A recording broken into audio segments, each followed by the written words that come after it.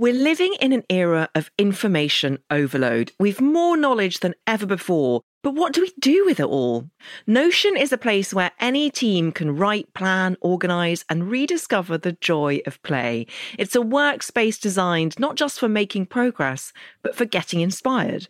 Notion is the AI-powered workspace where the everyday takes care of itself. Meetings have summaries, docs find themselves, and every question has an answer because Notion AI turns knowledge into action. And I know that myself because I once asked it to write an introduction for a How to Fail episode.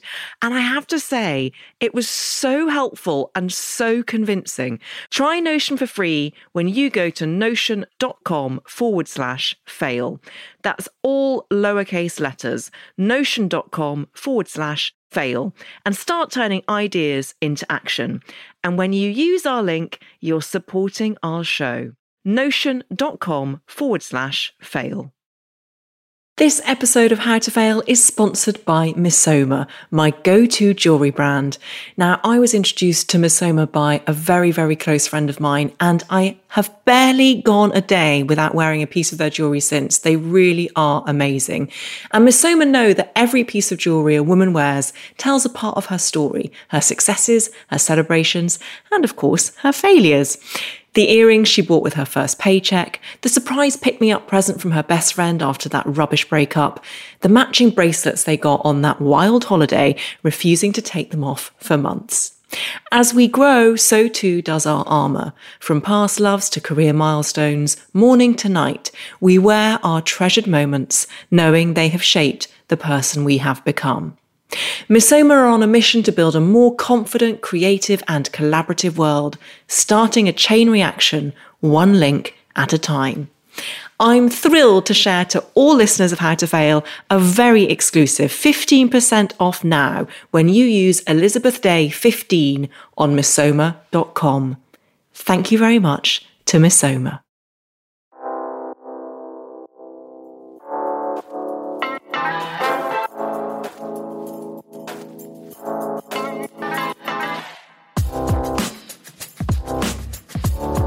Hello and welcome to How to Fail with Elizabeth Day, the podcast that celebrates the things that haven't gone right. This is a podcast about learning from our mistakes and understanding that why we fail ultimately makes us stronger. Because learning how to fail in life actually means learning how to succeed better. I'm your host, author and journalist Elizabeth Day, and every week I'll be asking a new interviewee what they've learned from failure. Claudia Rankine is a poet, playwright and essayist. Her life's work has ceaselessly interrogated race and white supremacy with trademark lyricism and powerful curiosity. Her sentences can make you feel both simultaneously punched in the gut and warmly caressed. She is, by her own definition, accusative and loving. Rankine is also genre-defying, blending poetry with reportage and textual analysis. Her 2014 book, Citizen, an American Lyric, is the only poetry book to be a New York Times bestseller in the non-fiction category. It also won the Forward Poetry Prize. Born in Jamaica, Rankine immigrated to America with her family at the age of 7. Her father took a job as a hospital orderly, her mother as a nurse's aide. The first poem Rankine knew by heart was Emily Dickinson's Because I Could Not Stop for Death, which her mother read to her a year after their move to the Bronx. After school, she earned her BA from Williams College and a master's in poetry from Columbia. In 2016, she was given a MacArthur Genius Grant, which she used to found the Racial Imaginary Institute, half think tank, half dream space, where artists and writers can wrestle with race and the issues surrounding it. Her latest phenomenal book, Just Us, explores a series of real encounters with friends and strangers, examining whiteness and its legacy in everyday moments of interaction. Its essays, images and poems span everything from Beyoncé to airport lounges and the implications of women dyeing their hair blonde. The relationship between public engagement and private thought are inseparable for me, Rankine said in a 2016 interview with the Paris Review. There's no private world. that doesn't include the dynamics of my political and social world. Claudia Rankine, welcome to How to Fail. Oh, thank you for having me. It's an honour to have you. It really, truly is. Thank you for making the time. And I wanted to start off the back of that quote from the Paris Review about the fact that there is no difference between public engagement and your private thought, because the cliched, stereotypical image of a poet is that they are not quite of this world.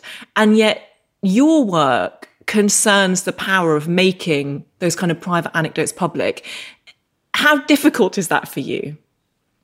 I don't see it as difficult because it is the closest thing I know.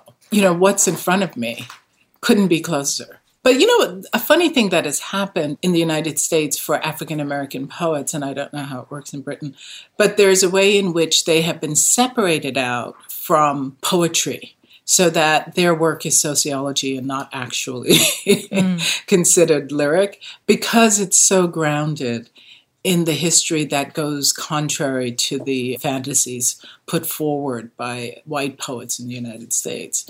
Not all of them, obviously, but this idea that the real world is not connected. Well, is it almost, in a sense, a privilege to be able to dream? That's a nice way to think of it. That whiteness has the ability to turn fantasy into reality. Yes, I'm behind you on that one. because I suppose, I speak to you as a white woman, and part of my privilege as a white person is not having constantly to think about my private self in the public world. I don't have to interrogate it because the world isn't constantly asking me to frame or explain or defend my presence in it. And I think that that's what you do so beautifully. And I suppose when I asked if it was difficult, I wonder if you find it exhausting. I don't find the writing exhausting. I find the life exhausting. If anything, the writing allows me to stand back and look at it and circle it. But, the constant killings in this country of people just because they're Black, the proximity of African Americans to death by COVID is devastating. Just this morning, the first thing I did was read a piece by Jasmine Ward, the writer, about her husband dying of COVID. And it's soul killing. People have the term weathering to refer to the constant assault of systemic racism on the Black population. It wears you down. It really does. You wrote this line, because white men can't police their imagination, Black men are dying. Explain that line to us, because as you say, it is distressingly relevant day after day after day in both the United States and here, but most recently in the wake of the killing unlawfully of George Floyd. Explain that line for us. Well, the line, because white men can't police their imagination, I really didn't want to locate it only with the police. There is a sort of generalized understanding that Black people are inherently criminals. And sometimes that means the police get away with shooting somebody, 7, 9 times in the back. Sometimes it means they can sit on their neck until they can't breathe. Other times it means you're Breonna Taylor in your house and you're shot dead. Or you're a child in the hospital and a doctor refuses to take care of you. So across the board, the policing is happening. But specifically, has been in the news is the over-policing of the sort of militarized police in this country who are allowed to kill us and then claim that they were afraid of us, even as they're shooting us in the back. And when they do that, they can say things like, what I saw was a demon, and that's considered justified. And so it is a projection of something that happens before I or any Black person walks into the room or on the street. And it's as if they're waiting for you. And once they kill you, they're allowed then to make an argument that they were afraid. They thought you were going to kill them. They thought a gun existed as a Skittles a candy bar. So it was the attempt to get that word policing and police to do the work of a verb, not a noun. I'm not talking about individual policemen, but a whole system inside that verb. And when you quote language, Claudia, you do so precisely. So that quote there about, I thought I saw a demon, is an actual quote. And it's something that you do very beautifully in Just Us. You annotate your text with supportive footnotes that are placed side by side on the page. Why is that important for you to do? Well, it's almost a defensive move on my part, because I think people like to tell Black people that they're making things up, that they're oversensitive, that they are involved in fake news, if we use our president's language, you know. Mm-hmm. And so for me, that desire to be able to back things up with facts is a way to have a real conversation rather than a conversation that is defensive. Somebody might say, well, nobody ever calls Black people demons. I'm like, okay, yes, in Michael Brown's case, here's the quote, and it happened. So can we go on from there? So it's a way to, in an odd way, to speed up the conversation so that we don't have to spend our time fact-checking. Here are the facts.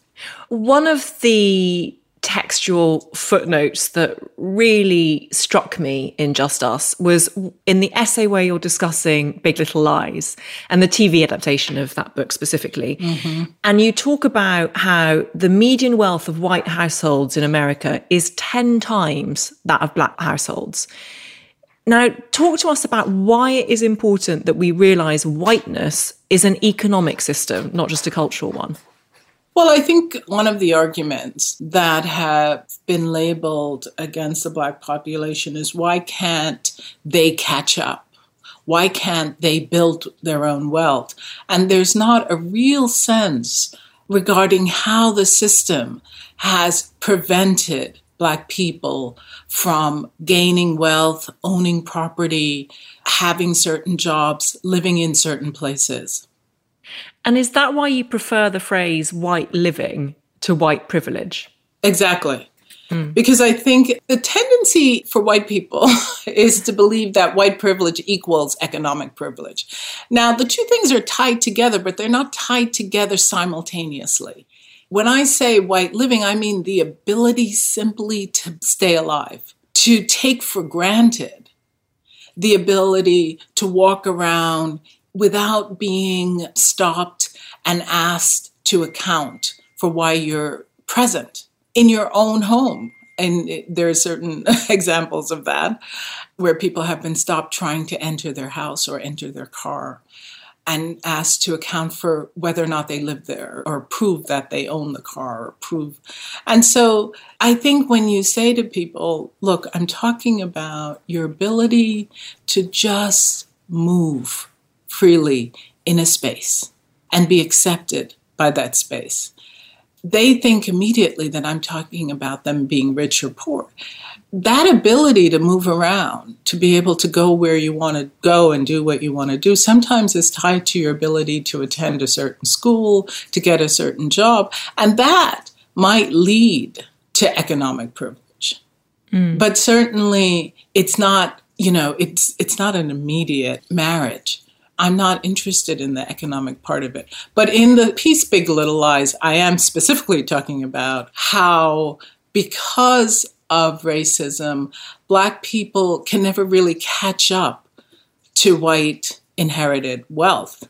And that's where you get the differential in that 10 times as much wealth for a white person than for a Black person. I mean, the friend that I'm talking about in that piece and the woman I'm talking to is somebody who had the same education that I had and also does the same thing that I do, and we're very good friends, but, came from generational wealth, so could make different choices in her life than I've had to make.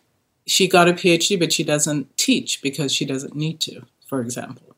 You talk about Brett Kavanaugh as well, and the fact that he said in front of, is it the select committee? Sorry, it's a British language here. Yeah. When he was asked to account for himself, one of the things he said was that he got to Yale through pluck and hard work. And you make the point that his grandfather went to Yale. So It wasn't entirely, in a vacuum. Exactly. We all know that legacy helps in those situations. And there is a kind of willful denial of that by whites.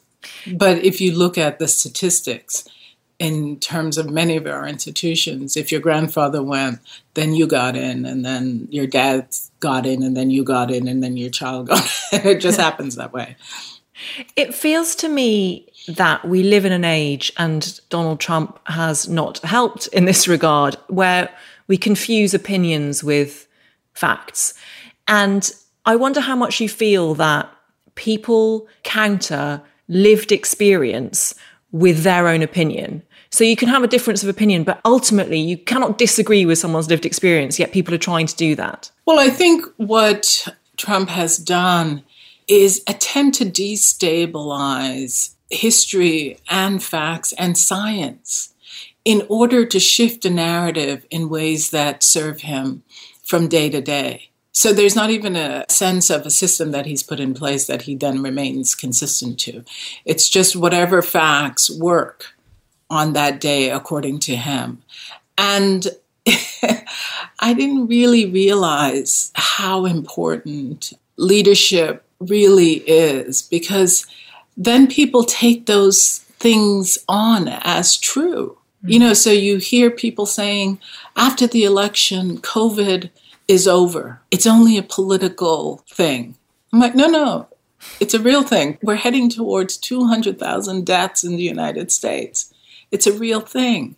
But people are willing to believe what he says based on the fact that he said it, rather than based on any kind of science, any kind of sense of what's actually happening.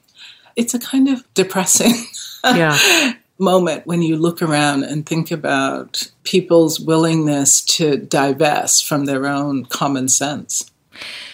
We will move on to your failures, because they are, I think, some of the most profound failures I've ever been sent. So thank you for that. But I wanted to ask you about airports, because I, like you, find airports fascinating. And many of the interactions that I described in the introduction in Just Us and some in Citizen take place in airports, on airplanes. Why do you think these interactions happen in those spaces? I think partly because people don't feel accountable to the people they meet in liminal spaces. I am not going to run into my cousin in the hallway of my house and say some of these things to her. These are anonymous people in an in-between space that you can be yourself with in a kind of funny way. You can just be mindless and rude or kind. You can be a lot of things. So I'm really interested in liminal spaces for that reason, because they're neither here nor there. You're not with your colleagues, usually. You're not with your friends. You're just in this waiting zone trying to get to this other thing. And then you have these encounters with random people, and you're allowed to experiment and do things and say things that you might not be asked about 2 days later. Can you recount one of those incidents for us? Once I was waiting online to board a plane.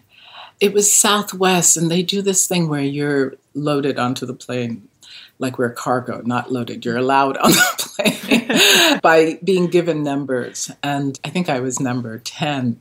A white man comes up to me and he says, "What number are you?" And I say, "I'm number 10. He says, "Okay, I'm number 8. I didn't want to get in front of you." And then he gets in line and he starts chatting. And he says to me, I love airplanes. I love them. It's like I can just float in them. I don't have to deal with the phones. I don't have to deal with the news. I don't have to deal with everything that's going on. And I'm listening to him and I say to him, "You shouldn't have voted for him." And it was, it was... bold. That's bold. It was bold. And he turned to me and he said, "It's not just him." And then he turned his back to me and he wouldn't speak to me again. I mean, I didn't try to speak to him. And then we got on the plane and he was sitting a row ahead of me in the next aisle. Throughout the entire flight, he would just turn around and sort of look at me for periods of time and then move back. And I've always thought, it was a risk, but it wasn't really a risk because 62% of white men in this country did vote for him. And that's one of the things that I think people don't understand, that he was carried in on the shoulders of our colleagues and our neighbors. Wow. There's another incident in Just Us, which isn't yours, but is a Facebook post. And it's from a woman who was standing in line, in the first class line for an airplane, and was cut in front of. Will you tell us about that story as well? Particularly the way it ends with the shoes, I think was really interesting. One of the reasons I wanted to include that Facebook post is because I've had exactly the same thing happen to me. And white women have their own way of behaving with their privilege. And often these women, they come rushing up to the line. And in this case, she came to the line and she stood in front of this reverend. And the reverend said to her something like, I'm just wondering why you got in front of me on the first class line. And I don't think it's because of the way I'm dressed. You seem to be dressed casually as well. So then the woman gets in behind her. But in doing that, she then gets in front of the other person who was in the first class line. And then she eventually goes to the back of the line. But the way that post ends is the woman then reapproaches the Black woman and says to her, I like your shoes. And that is an attempt to say, one way of hearing it is, I want to apologize for what I just did, but I can't apologize for what I just did. And what I did was disregard you as someone who would be standing in this line.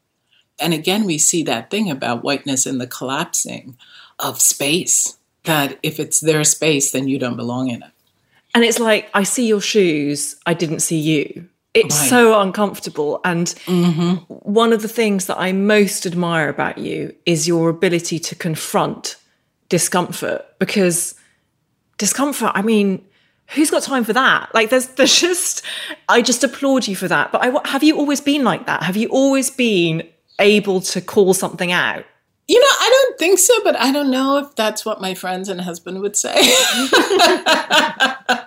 But I definitely feel that I have gotten bolder over the years. I think you have to know that consequences will come with what you say. And I know that. So each utterance is a choice. That is true. And I'm willing to take it because my other option is to be complicit with my own erasure. And that's not going to get me anywhere. Complicit with my own erasure. I mean, the way you speak is poetry. It's so phenomenal. Let's get onto I was about to say, get onto your solutions rather than failures. What a beautiful Freudian slip. But actually, your first failure is, I failed at solutions. I'm so interested and intrigued by this. What did you mean when you said that? Well, I think that I am good at thinking about a thing, but it's really difficult for me in this climate to understand next steps. I mean, I'll show up for every conversation, but what can we really do? I have been crippled by this, especially recently. We are quarantined in our homes. Everybody is frightened.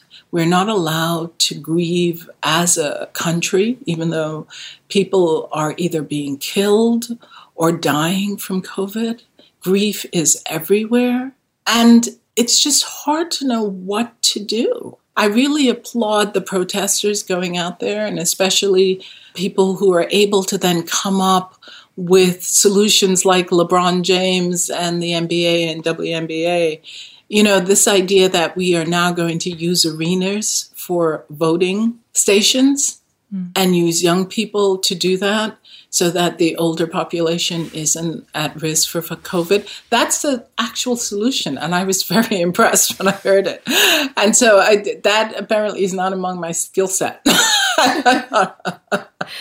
By the way, I agree with you, but I also respectfully disagree with you because the work that you do is so important in changing mindset. And I'm just flicking through Just Us because I'm trying to find this quote that I loved when you were in a marriage counselling session.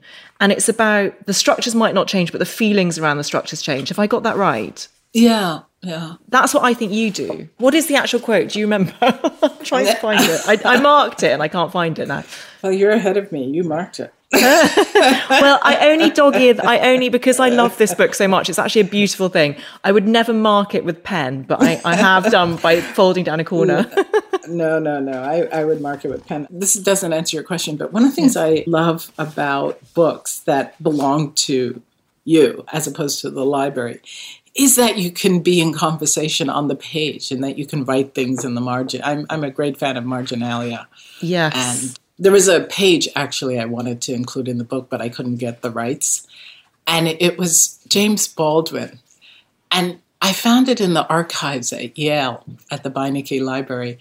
And it was James Baldwin just writing his name over and over and over again in the marginalia. It was really stunning. I found it, Claudia. I found it. Okay. People feel hurt when you point out the reality that forms experience, because the reality is not their emotional experience, the counsellor reminded us that day. The structures that inform our lives are the predetermined architecture we live in or against. But I am beginning to know that feelings can change structures. Oh, you see, that's what you do. Well, thank you. Thank you.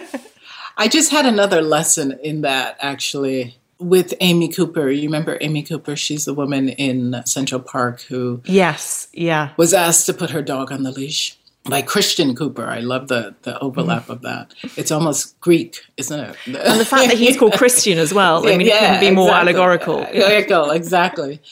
And, you know, it was funny because she kept saying, I was afraid. And yet nothing she performed fear. And when I discussed this with my therapist, she said to me, you know, Claudia, just because she's making a thing up doesn't mean she doesn't believe it. Oh, wow. Yeah. And that's mind-blowing. Yeah. It was a moment where it really, because, you know, I kept thinking, look at her at this moment and at this moment and this moment. Clearly, she is making the whole thing up. And we all could see that. And yet, the next day when she's interviewed, she said, I was afraid. Is your therapist, this is a very, very intimate question, by the way, so feel free to not answer it. Is your therapist a Black woman? No, she isn't. When I started work on this book, I wanted somebody who could look at me and my actions and my statements objectively and say, well, one of the reasons you might have said that would be this. And that's not a service I could get from my friends, you know? So that's why I thought to go through a therapist for that. So I asked around and I said, you know, does anybody know somebody who they think is really good at thinking about these kinds of issues? And she was recommended to me. And it was interesting because she was somebody close to retirement. She had done a lot of work on gender issues in her career. And so it was an excellent marriage, I think. I love that you are unafraid of interrogating yourself as well as everything around you. Let's talk about solutions, because one of the things that you wrote in your email to me was that you're relying on grassroots activists like the women who founded Black Lives Matter. And I find it of note that it was women who founded that movement, and it is a deliberately non-hierarchical structure. Do you have hope that that movement will change things? Well, I think it already has. I think that the work that Black Lives Matter has done in the last, 4 years is what allowed for the protest, the most integrated protest I have ever seen in my entire life. And I'm approaching 60. In fact, my birthday is in 2 days. And is it? I'm so sorry. I thought you were born on the 1st of January. No. I'm born on September 4th. Oh, my gosh. Okay. Me and Beyonce, apparently. And that's my claim to fame. Perfect. That could not be more perfect. Yeah, so, I think that what they have managed to do in terms of having chapters around the country without a centralized leader allows people to move effectively within their communities, to know what is needed, specifically where they stand. There's Brian Stevenson, the lawyer who has done such incredible work here in the States.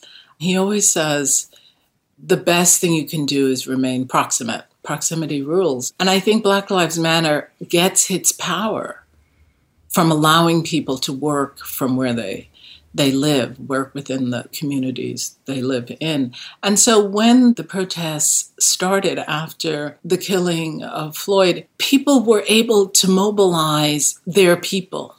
And so we saw people coming out in organized fashion in a way that we have never done before.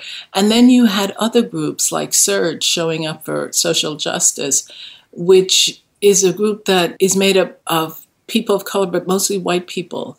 And those people and the Black Lives Matter people were able to work together, along with Kimberly Crenshaw's Say Her Name and other organizations. So I think that they have been extremely effective.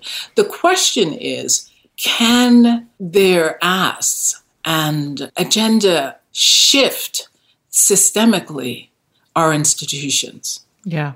Because that is what is needed. That's what remains to be seen.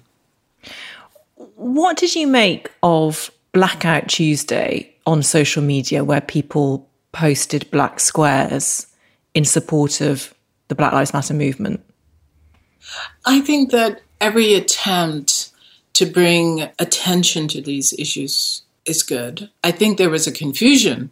And this was, I think, a technological confusion, because the corporations were then blocking actual Black Lives Matter posts that needed to be seen. But that was cleared up. I think it was something that wasn't anticipated. Then it was a problem, and then the problem was solved. But I will, as I said, as I fail on solutions, I'll take any. Yes. Yeah. I mean, I think you really replicate how very many people felt on that day, because you don't want it to be a hollow gesture, but you also want to show that it's meaningful to you in some way, and better something than nothing, one could argue. Exactly. You said something, you wrote in a New Yorker article that there really is no mode of empathy that can replicate the daily strain of knowing that as a Black person, you can be killed simply for being Black. And it really struck me, that phrase, because I think that we live in a climate where we're sort of encouraged to be empathetic, which is a good thing, obviously, and also sort of be kind. But for me, that always seems quite nebulous. And it just really struck me with some force that you're absolutely right. However much we might try and think and imagine, we still can't do it. That's still not going to preempt the action that we need. And that's why you can't do something for somebody else. You really have to be doing it for you. Mm-hmm. You know, you really have to feel like this is unacceptable for you. You know, when I wrote that piece for the New York Times, it was a time when Black people were out on the streets, but it was rare to see white people join them.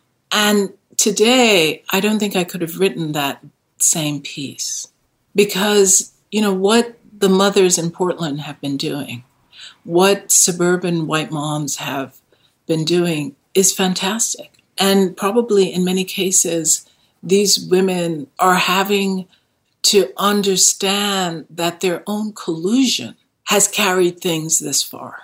So empathy is good, but it's not the same as really showing up. I mean, I think here is a case where self-interest is not a bad thing. Equity and social justice should be something you do for yourself. Yeah. I suppose you've answered my next question, really, which is, have you ever encountered a white person who has truly got it? Well, I think that the answer is probably yes and no, because I think that there are white people out there who have done things I couldn't do, that have put themselves on the line, that have shown up in ways consistently that prove that they have got it and that they understand that their whiteness allows them to do certain things that other people perhaps couldn't do. There are many. This is not one or two people. Historically, there are many people. But that's not the same as saying they really can know the weathering that African Americans and Black people have gone through in this country day to day. But they don't have to. They don't have to. Yeah. They can understand. They can see corruption when they see it. This episode is going to air. So we're recording it in September. In fact, it's literally the day before your birthday, isn't it? So thank you for making the time. And it's going to air the week before the election in the United States. What do you think is going to happen at that election? I don't know. I know what I want to happen. I know what would be best for all of us, even those people who claim the reverse, I mean, I think even for them, it would be the best thing if Biden and Harris were elected. The election of Biden and Harris are really the only chance we have to reroute the trajectory we're on towards a fascist government. And what I feel like I'm being tested by my ability to have faith in white Americans. Black women as a group have shown up. We were something like 96% of us voted for Hillary Clinton. We have shown up. We understood where we were going. We understood what would happen if Trump was elected. None of this is a surprise in a sense, because he was clear and pretty explicit about his agenda. And that white people dismissed it and still voted for him is astounding. So what I feel like the election is asking me is, can I have faith in white people come November? And I don't know. Everything points to the fact that he should be defeated. Everything. And yet, I don't know. Have you ever felt so misaligned with the people around you? Well, let's say I've always suspected right. that the misalignment existed. But now there is a clear and present danger of it being routed in the government in a way that would just take us back centuries. And it's not up to me. It's not up to Black women, maybe not up to Black people. This is why I'm so interested in those suburban moms at this point, because they are going to have to break with their husbands. They are going to have to go out there and save our democracy for their children, for themselves. Yeah. Forget about me. Yeah. Your second failure is your failure at losing your curiosity. Again, I'm very intrigued by this because I'm extremely grateful for your curiosity. But how do you define that as a failure? Well, the failure of losing it is a fear, actually. I hope to always be curious about other people, about other ways of being in the world, the potential that is inherent in all of us. But it's difficult to approach the same conversations over and over again, to throw the facts forward and have them dismissed, to see the kind of justification in the face of the brutality of this country. While COVID is going on, there's no talk about all those kids and people that were caged at the border. I have no idea what's happening with them. That was in the news and then it went out of the news, but they didn't disappear. So I find myself sometimes getting a little bit what would be the right word?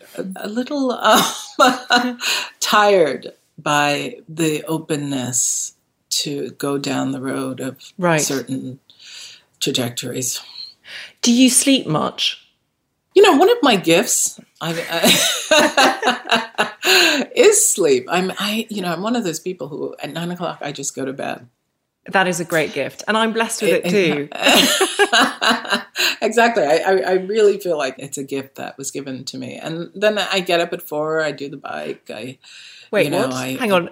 Claudia, you get up at 4 a.m. This is where we part ways. So you get up at 4, you do the bike. Is that a Peloton?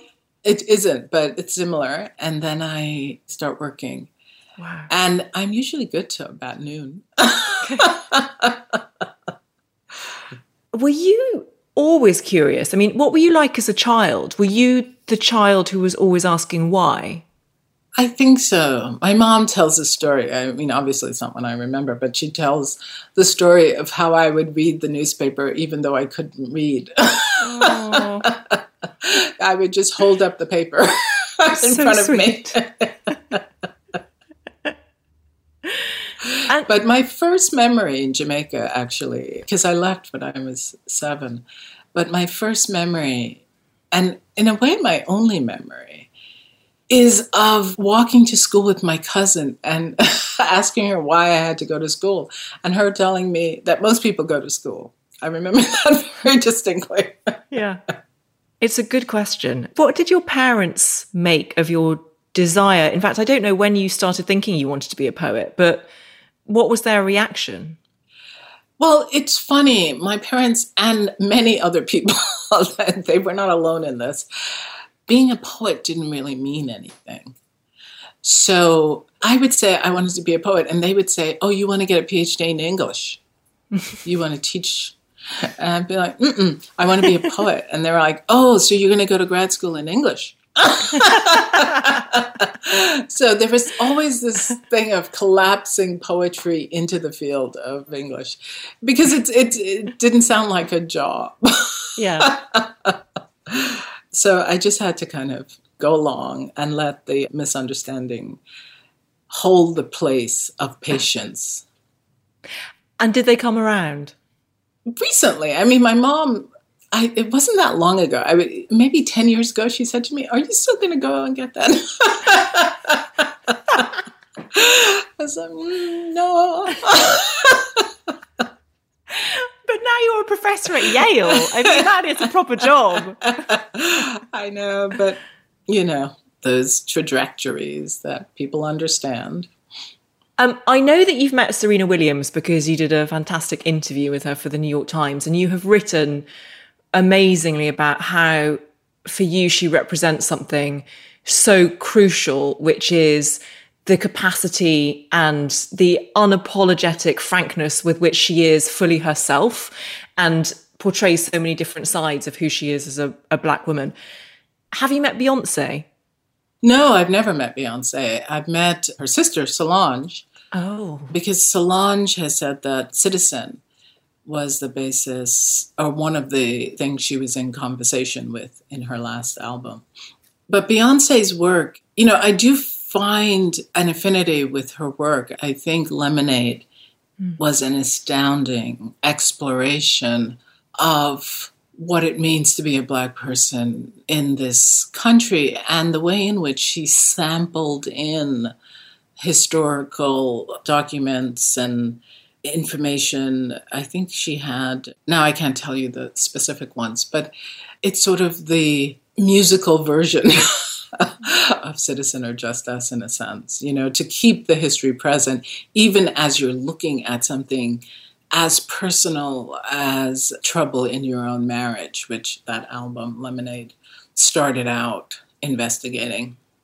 I cannot agree more. It taught me so much, that album. And obviously I come to it very differently from your experience of it.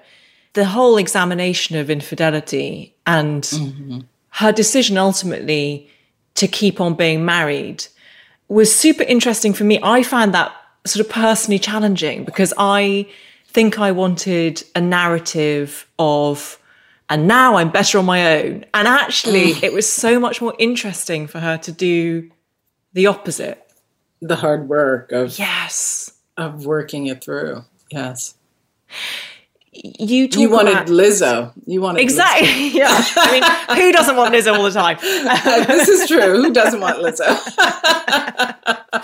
I'll take Lizzo too. What do you think of WAP, by the way?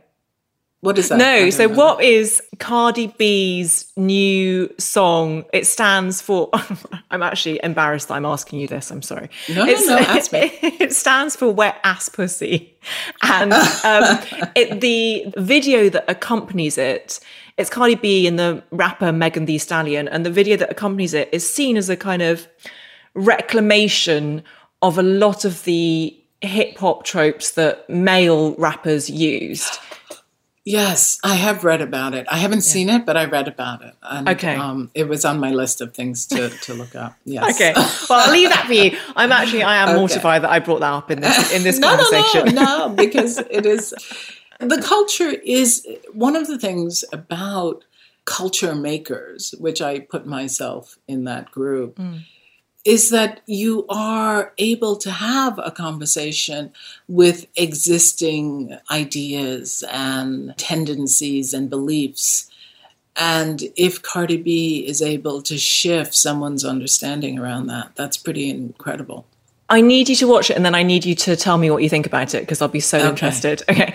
Your third failure is that you fail at suspending analysis sometimes. And you wrote to me, sometimes you have to just know what you know. I'm the one who keeps looking if something different is going to happen, and that's not always a good thing. And what did you mean by that?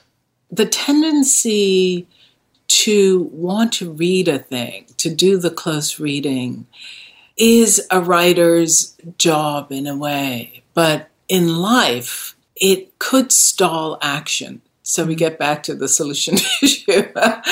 And I'm not proud of this moment, but sometimes I'll be sitting in the car with my husband and we should have turned and he won't have turned. And then oddly, I find myself interested in where he's going. And then he'll say to me, I think we've passed our exit. And I said, yes, we did. And he said, well, why didn't you tell me? And I said, oh, because I thought you were doing something else.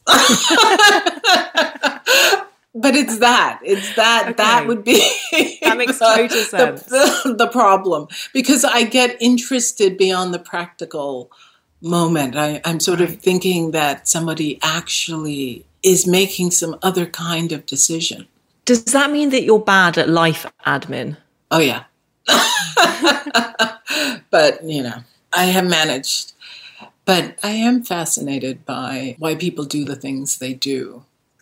And I don't like presuming that I know what they want or, a lot of people, one of the pieces in Just Us is about being at the theater and being with a white friend who doesn't get up when the play we're watching asks white people to get up.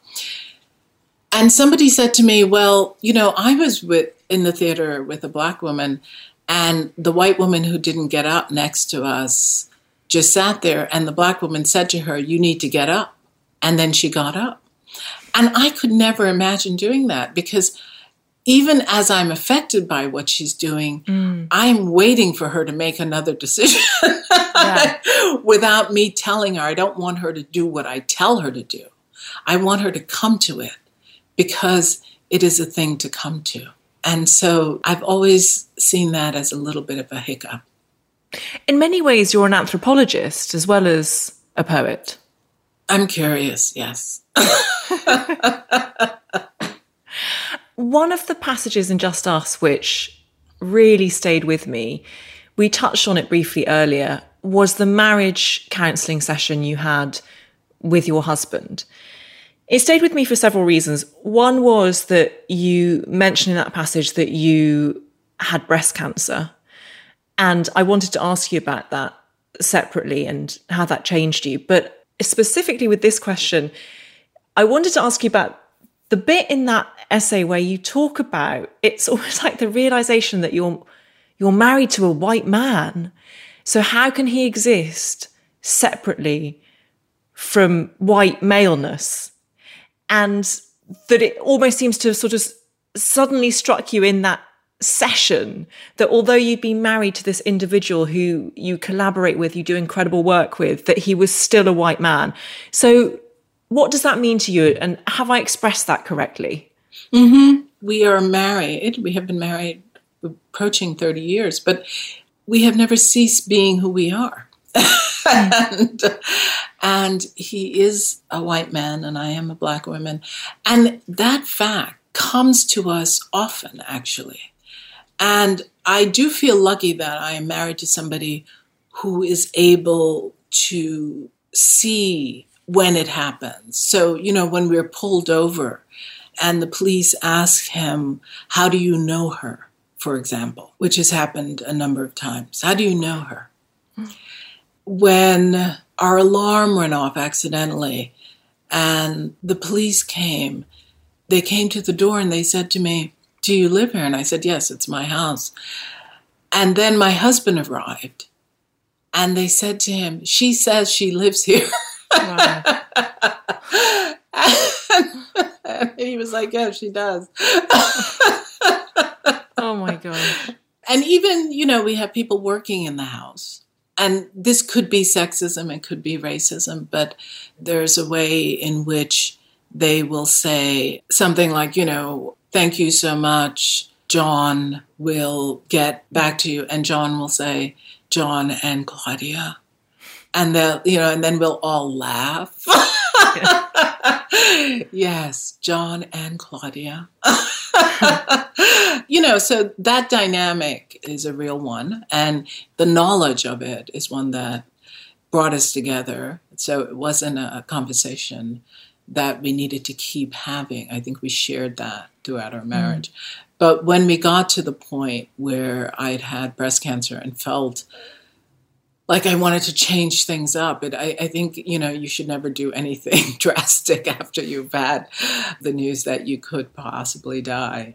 That was the one time when he was not willing to think about our racial differences in that. And luckily he didn't, because I got over that. But it's a real thing in our lives. Has he ever apologized on behalf of what he represents? There's no judgment in that question one way or the other. I'm just interested. No. I mean, and I don't think he needs to, but I do think he is very aware of what he represents in the world. And that's probably what attracted me to him in the first place. He's always the guy who allows the person, the woman, to go ahead. He's the person who's willing to wait his turn. So that, I think, was something you can see in action. Yes. And that I appreciated. Well, he sounds great. Talking about your breast cancer, I heard you being interviewed by the magnificent Krista Tippett on her podcast On Being. And you said this beautiful thing about how it emboldened you even further in a way. So you wanted to say your piece rather than rest in peace. And that was just off the cuff, Claudia. I mean, again, speaking in poetry. But do you think surviving that has given you even more fuel? I do think so. I think that when you think you will live forever, I think we believe that we need to hold on to the structures that have given us what we have amassed in the world. And I think having breast cancer was the first time that I understood that there are things more important to me than just achieving in my life, and that I actually belong to the human race. I am a citizen. There are people in this world who need to hear the truth, including me. And it's really our responsibility to show up.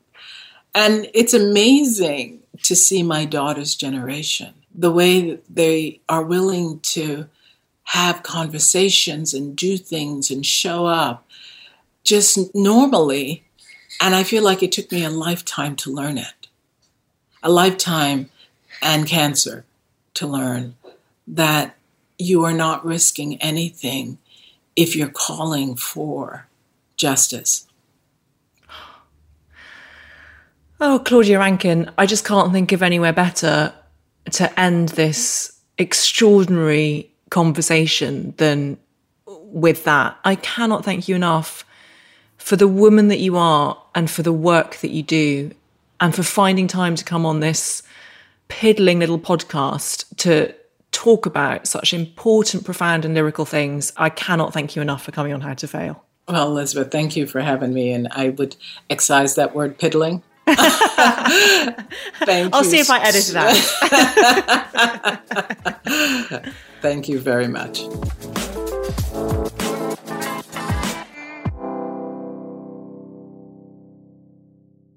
This episode of How to Fail is sponsored by Misoma, my go-to jewellery brand. Now, I was introduced to Misoma by a very, very close friend of mine, and I have barely gone a day without wearing a piece of their jewellery since. They really are amazing. And Misoma know that every piece of jewellery a woman wears tells a part of her story, her successes, her celebrations, and of course, her failures. The earrings she bought with her first paycheck, the surprise pick-me-up present from her best friend after that rubbish breakup, the matching bracelets they got on that wild holiday, refusing to take them off for months. As we grow, so too does our armour. From past loves to career milestones, morning to night, we wear our treasured moments, knowing they have shaped the person we have become. Misoma are on a mission to build a more confident, creative and collaborative world, starting a chain reaction, one link at a time. I'm thrilled to share to all listeners of How to Fail a very exclusive 15% off now when you use Elizabeth Day 15 on misoma.com. Thank you very much to Misoma. If you enjoyed this episode of How to Fail with Elizabeth Day, I would so appreciate it if you could rate, review and subscribe. Apparently, it helps other people know that we exist.